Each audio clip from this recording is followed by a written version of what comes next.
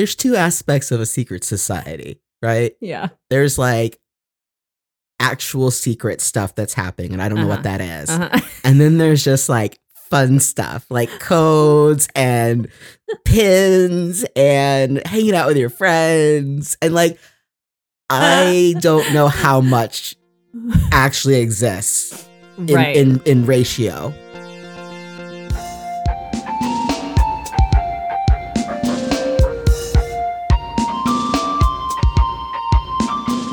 I'm Trent Thompson. And I'm Marissa Macy. And this is Pardon Me, a presidential history podcast. And today we're going to be talking about the Know Nothing Party. Also known as the American Party. Also known as the Star Spangled Banner Party. The Order of the Star Spangled Banner. Pardon. Or just nativism. Oh, I'm familiar with that word. Yeah, it seems like, well, I'll just go ahead and say what we're all going to be thinking, which is, wowee, this is going to sound real similar to now times.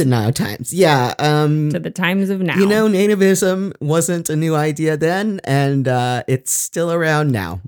It's really endured. And that is, if you're not familiar with the term nativism, it essentially means like a preference for people born in the nation. Yeah, it's anti-immigrant. Yeah, nativism is a distrust of the outside. Yeah, things xenophobia. That are different. Big xenophobia vibes. So we just spoke. Our last episode was about Millard Fillmore, who ended up running on the Know Nothing Party ticket in 1856, I believe. And so that's kind of how we learned about this, or what brought us into this topic. I definitely remember this as a little side note when I was learning history. This was definitely a flashcard. Well, and something about it intrigued me as a kid of like, oh, I know nothing. Yeah. Like, yeah, the name is like definitely intriguing. You're like, oh, I don't know anything. That is an interesting thing though, to speak from the position of like, obviously I do know something. And I'm getting really deep about this, but there's a certain privilege that speaks from the position of, oh, I don't know anything, when very clearly you are a person who is knowledgeable. Oh, interesting. Yeah, absolutely. Yeah. So let's get into some background on this. Yes. Okay, so we're in the 1850s, and we're starting to see the decline of the Whig Party. There's just a general change in the party makeup of the time. This is another one of those big changes, big shifts in the two-party system. Yeah.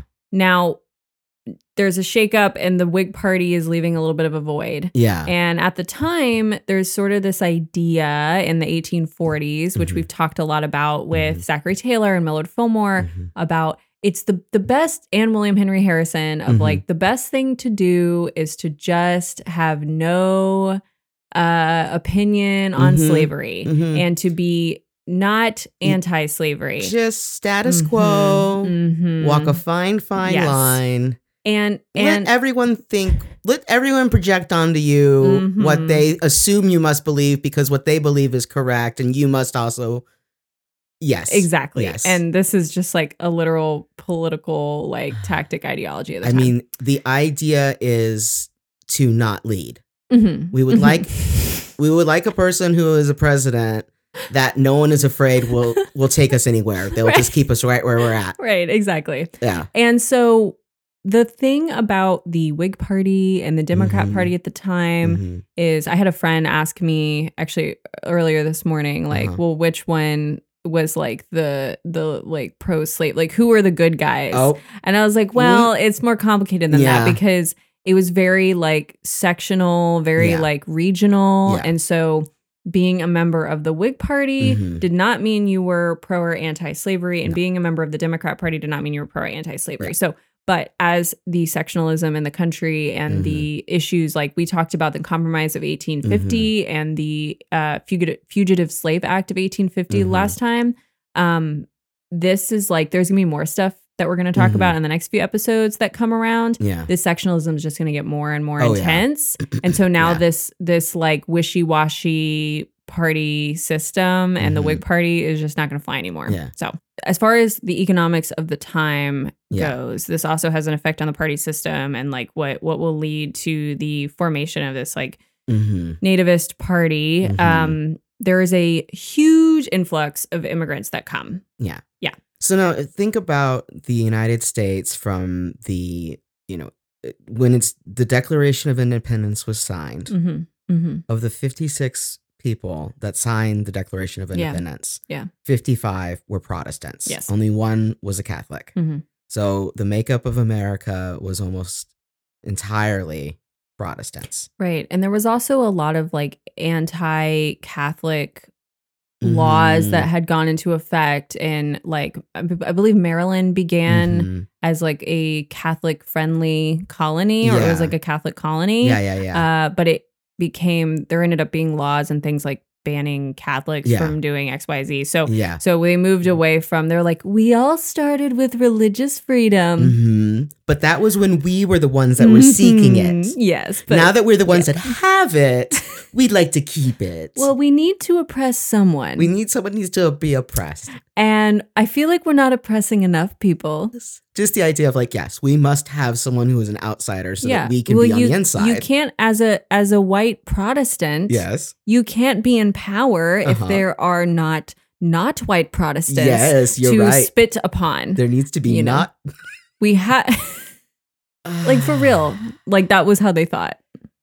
But that's not actively how they thought. That's just, I mean, but like from an economic standpoint, this is really where, and like, this is what is going on now. This is part of like why nativism is a problem, is because the economic makeup of the United States was changing around this time. There was a lot of inflation because of the gold rush, all this gold being infused in the economy, large periods of boom and bust in the economy. There's trains that are coming through. So now a lot of people were employed in the transportation of goods that are now not employed. You need less people to put stuff on a train. Exactly. Kind of like how you need less people to run an AI robot. Yeah. You don't need a cashier anymore in your store. You've got everyone doing self-checkout. Yeah. So in the like 1840s, 1850s, the guy who was the like moving stuff with the big wheelie thingy is out of business. He's out of work now, and he's angry. Can't get a train job. No. And all these people are moving to cities because of trains, cities are more well connected. You have a huge influx into cities, which will change the economy of a country. If you have, flight from the rural areas or flight from cities, there's just going to be a shift. And you have people coming in, you have all these Irish and German people coming in. They're willing to work for lower wages. Yes. A lot of times they're more skilled because if they were able to afford passage over, then they must have been able to acquire some kind of means. Exactly. Yeah. A lot of these were very they came with skilled labor. And so between 1820 and 1845, we had about 10,000 to 100,000 a year coming in from Germany, Ireland, primarily. But then there was a huge influx between 1845 and 1854, which comprised of about 2.9 million immigrants pouring into the country, most of which were Catholic. About half of the residents of New York City were born abroad after this. So that is going to have a huge impact. And the reason for this is because there was a lot of economic distress and problems in Ireland and Germany. Right. And of course, there were immigrants from other places, but those are the two primary areas that we're seeing immigrants at this time. And we'll cover like additional like waves of immigration that happen like in later seasons. But this is kind of that first huge wave sort of since the founding of the country, really. People see an economic threat from outsiders and they will turn real fast. So, there's a lot of changes happening. Things are happening really rapidly. And we're starting to see the very beginnings of the Industrial Revolution. Just like the little things that the seeds that will grow there. And so Catholic immigrants, of course, because you got to blame someone, become the scapegoat. And there's all these conspiracies brewing, and the people that are Catholic are German and Irish, and they speak a different language. Yeah. And there is this belief, and this belief persists, that people who are Catholic will be beholden to their church, to the Pope, over their nation. Right. And listen, America is a jealous mistress. Yeah. She doesn't want you thinking about the Pope. She doesn't want you going to bed at night thinking about the Pope. Not at all. She's like looking over in the bed being like what are you thinking about? What are you thinking about? Who are you texting? The Pope? Who is that? Is that the Pope? Is that the Pope? I thought we talked about this. Is that the Virgin Mary? Are you texting the Virgin Mary? Yeah, America does not want you texting other religious figures. No, we are beholden to that golden calf here in America. America, very monogamous. Big on monogamy. Well, no, wait. Now, hold on. America's into us being monogamous with her, but she can't be held down. Yeah, America wants to be poly. Yeah, but she wants to be poly. She wants you to be okay with her being poly and support her. And America will be like, no, for sure you should talk to the Pope. I mean, listen, it's in the Declaration of Independence. It's in the agreement, freedom of religion. Of course, it's right there. It's right there. But then when you go to try to do it, she's like, I don't know if I'm okay with this agreement. Yeah, that relationship contract is real loose with America. I don't like that. I don't like that. That's not ethical non-monogamy. There's a lot of like conspiracies brewing about the papacy, right? And like about how the Pope would love to overtake the Protestants in the United States and like basically control the United States by like bringing this influx of Catholics. And this was like something that was like commonly mentioned in like newspapers. Like they were like worried about like some like Pope conspiracy, But I mean, like, the Pope's literally not thinking about that. That's what I'm thinking. It's like, I can't really say what the Pope was thinking, but like, there's no way that's what he was thinking. No. It's projection for Protestants to be like, oh my God, this group is sending people over here. They must be doing it to colonize us.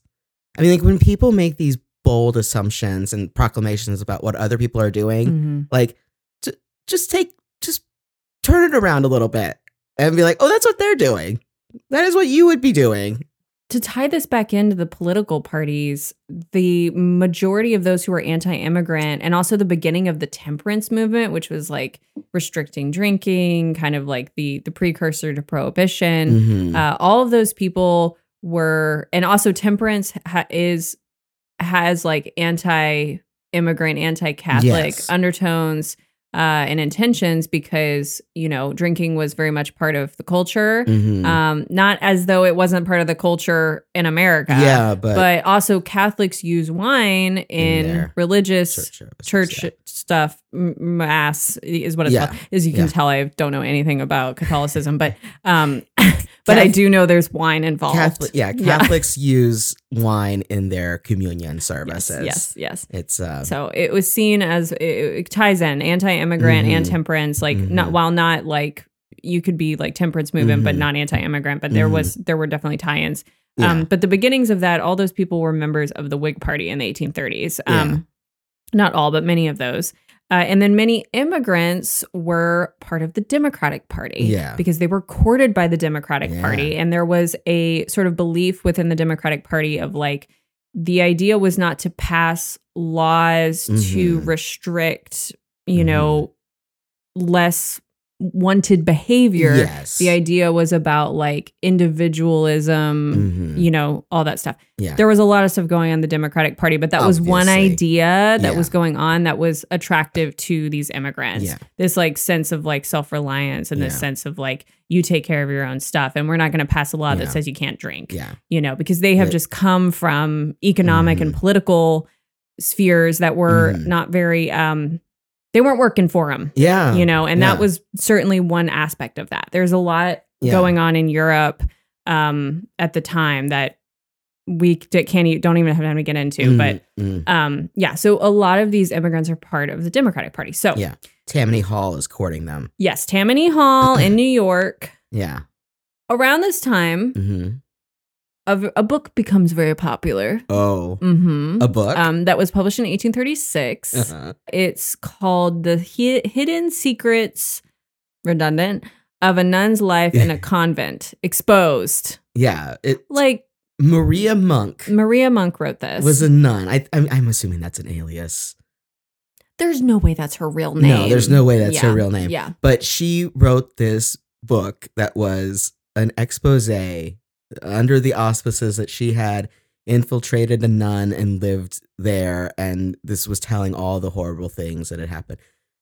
It was false. It was all made up. But it was a very popular book. Sold a lot of books. Sold a lot of books. And it was all stuff where it was like the nuns are being forced to like have like intercourse with the priests and the babies are being buried in the basement. Like just real dark. Again, like this is another example of like projection when you're like, you know what those people would do is they'd bury babies alive. Like, okay. Where'd that come from? Yeah, where the hell did that come from? Okay, buddy. Maria Monk, the author, by the way, had spent time in an asylum earlier in life. Oh, cool. So like she had some issues. Oh, so a person who had a mental illness wrote a book and described like horribly deranged, like the most crazy like thing you can imagine. Right. And we're not discounting the fact that there's definitely corruption and like iffy stuff and bad things going on in the Catholic Church. Listen, but this specificness was like, oh, let's make it real clear. No, the Catholic Church is doing some atrocious things. Of course, but were they burying babies in a basement alive? Individual people that have the faith, and I'm sure a good amount of people who are, you know, part of the clergy, yes, are well-meaning people. Of course, yes, of course. And, like just asterisks on all of that. Like just we're not saying like we're not condoning the Catholic Church here as far as like as an institution, but we don't condone. Trey and I don't condone anything on this podcast. No, we don't. We have no condoning. No condoning. The only endorsement that we have is for homosexuality. We do condone homosexuality. It's in all this context that we have the formation of the American Party, which would be known as the Know Nothing Party. Yeah. Now, the nativist movement was like super unorganized, and it was made up of like lots of secret societies and various groups. And you know, whenever you have secret societies, everything must be like totally fine and cool and above board and like not shady at all. So, Okay. There's two aspects of a secret society, right? Yeah. There's like actual secret stuff that's happening, and I don't know what that is. And then there's just like fun stuff, like codes and pins and hanging out with your friends. And like, I don't know how much actually exists in ratio. Oh, like how much is like the fun part of a secret society and how much is like just absolute evil going on? Like, yeah, or not even evil. Just I guess there's good secret societies. Control it. Control. Okay. Yeah. I would love to have a secret society. When I was a kid, I would pretend that a lot. Yeah. Kind of stuff. I mean, I wouldn't like. Did you You played Know Nothing Party at the playground? No. But like I'd make little codes and stuff like that. Too. Yeah. Yeah. I think it's fun. It feels secret. It's like you know something that not everyone else knows. I know nothing. I know nothing. Yeah. Speaking of secret societies. Speaking of secret societies. One of them is the Order of the Star-Spangled Banner. Fun. This society was started by Charles B. Allen to protest like Irish, Catholic, German immigrants. And they would go and, quote, see Sam was their code. Oh. This group would sort of transform into the Know Nothing Party in the 1850s. Now, this nativist movement was very disorganized. It was very localized. There were lots of secret society. It wasn't like they were like, okay, yes, let's coalesce into one big party now. It like kind of did that, but it was still very, very disorganized. Yeah. It was originally called the American Party, and it got the Know Nothing name because they had to say, I know nothing, if they were ever asked about it. That's one of the secret codes. Yep. And so there were two prominent people in this party that were very different, kind of talking about that, like different people from different backgrounds coming together in this party. One of which was Thomas R. Whitney, who wrote A Defense of the American Policy, which was like a book that was sort of like the big book, the big magnum opus about the American Party. He was like an intellectual guy. He was like a philosophy guy. And he was obviously a nativist, but was approaching it from that like, you know, like, well, I'm going to make hating immigrants intellectual. He rose up the ranks in the Order of the Star-Spangled Banner. And then there was also this guy, William Bill the Butcher Poole. Oh, boy. Who was a gang leader, prize fighter, and a butcher in the Bowery in New York. He was the inspiration for the main character in Martin Scorsese's Gangs of New York, played by Daniel Day-Lewis. So that's who we're dealing with. Rough guy. I would not mess with a butcher. No. They do unspeakable things. You're a prize fighter and a butcher? Oh my God. That's scary. I'm scared. I'm frightened. Well, it was a very violent time in New York, and in a lot of the major cities, there was a lot of like gangs, and there was a lot of gang involvement when it came to the Know Nothing Party, which is kind of where Bill the Butcher gets involved. So the party's platform ends up becoming in favor of deporting any foreign beggars or criminals. Just send them back. 21 years to achieve nationalization, so to become a natural citizen. You move to America, you got to wait 21 years till you can vote. Yeah, that's ridiculous. I guess the idea is you got to wait till you're 21 to vote, and the clock starts when you get here. Yeah, but what if you get here and you're 50? Well, that's too bad. That's unfortunate. Wanted to eliminate all Catholics from public office. Just like, you can't. Well, there was also a lot of temperance. Obviously, these are Protestants. And there was this huge idea of like self-reliance, American nationality, like just real, bootstraps. America, pull yourself up out of your bootstraps. Oh, boy. Love it. And completely ignoring slavery as an issue. Yeah.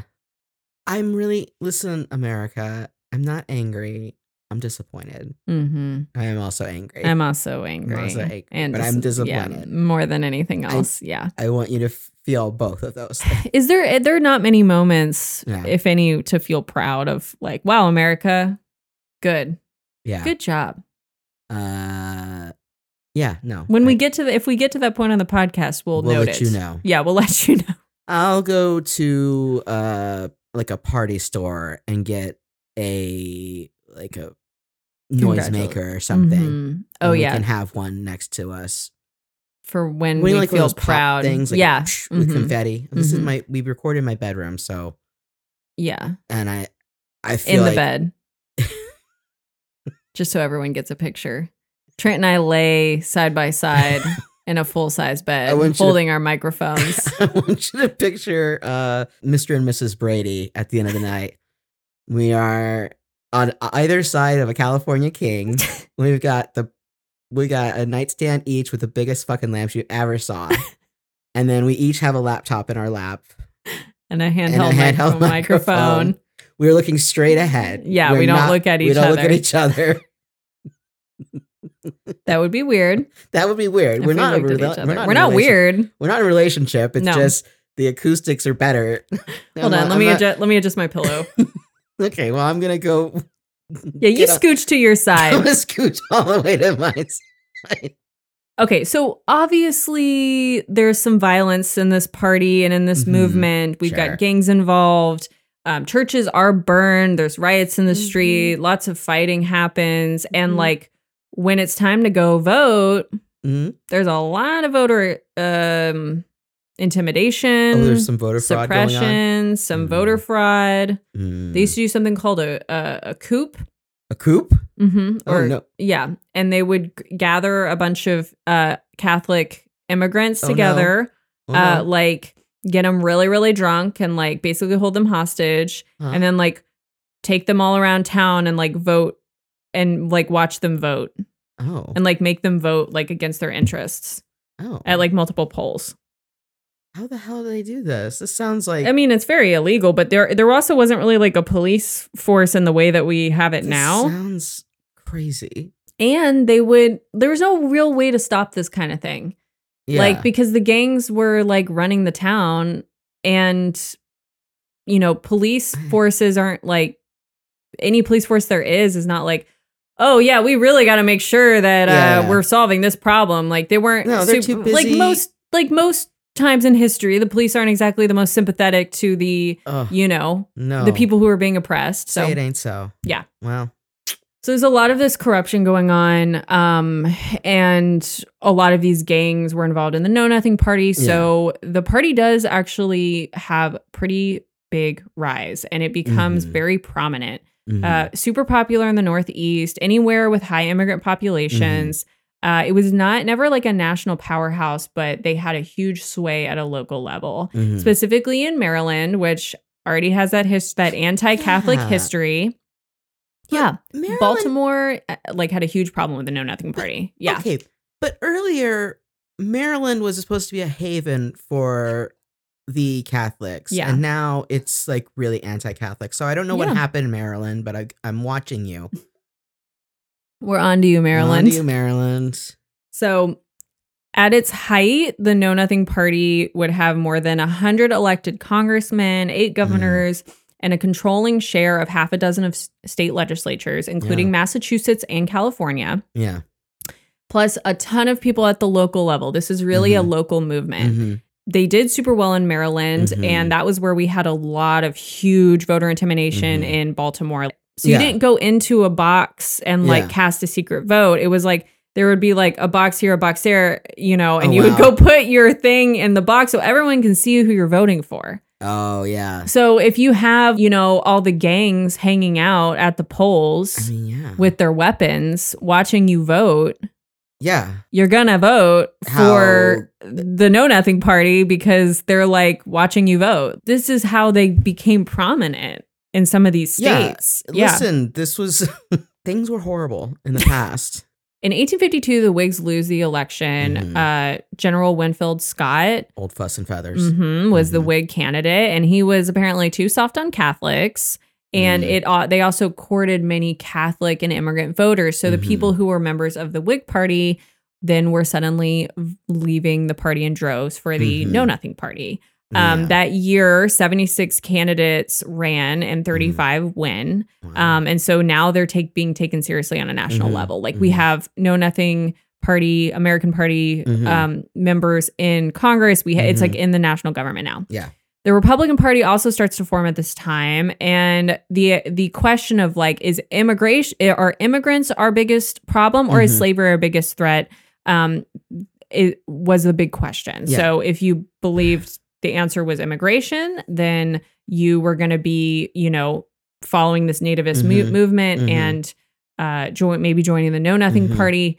Meanwhile, if you believed that slavery was the biggest threat to America, you were going to start joining this newly forming Republican Party. So a lot of those former Whigs are filing into these two parties, essentially. Yeah.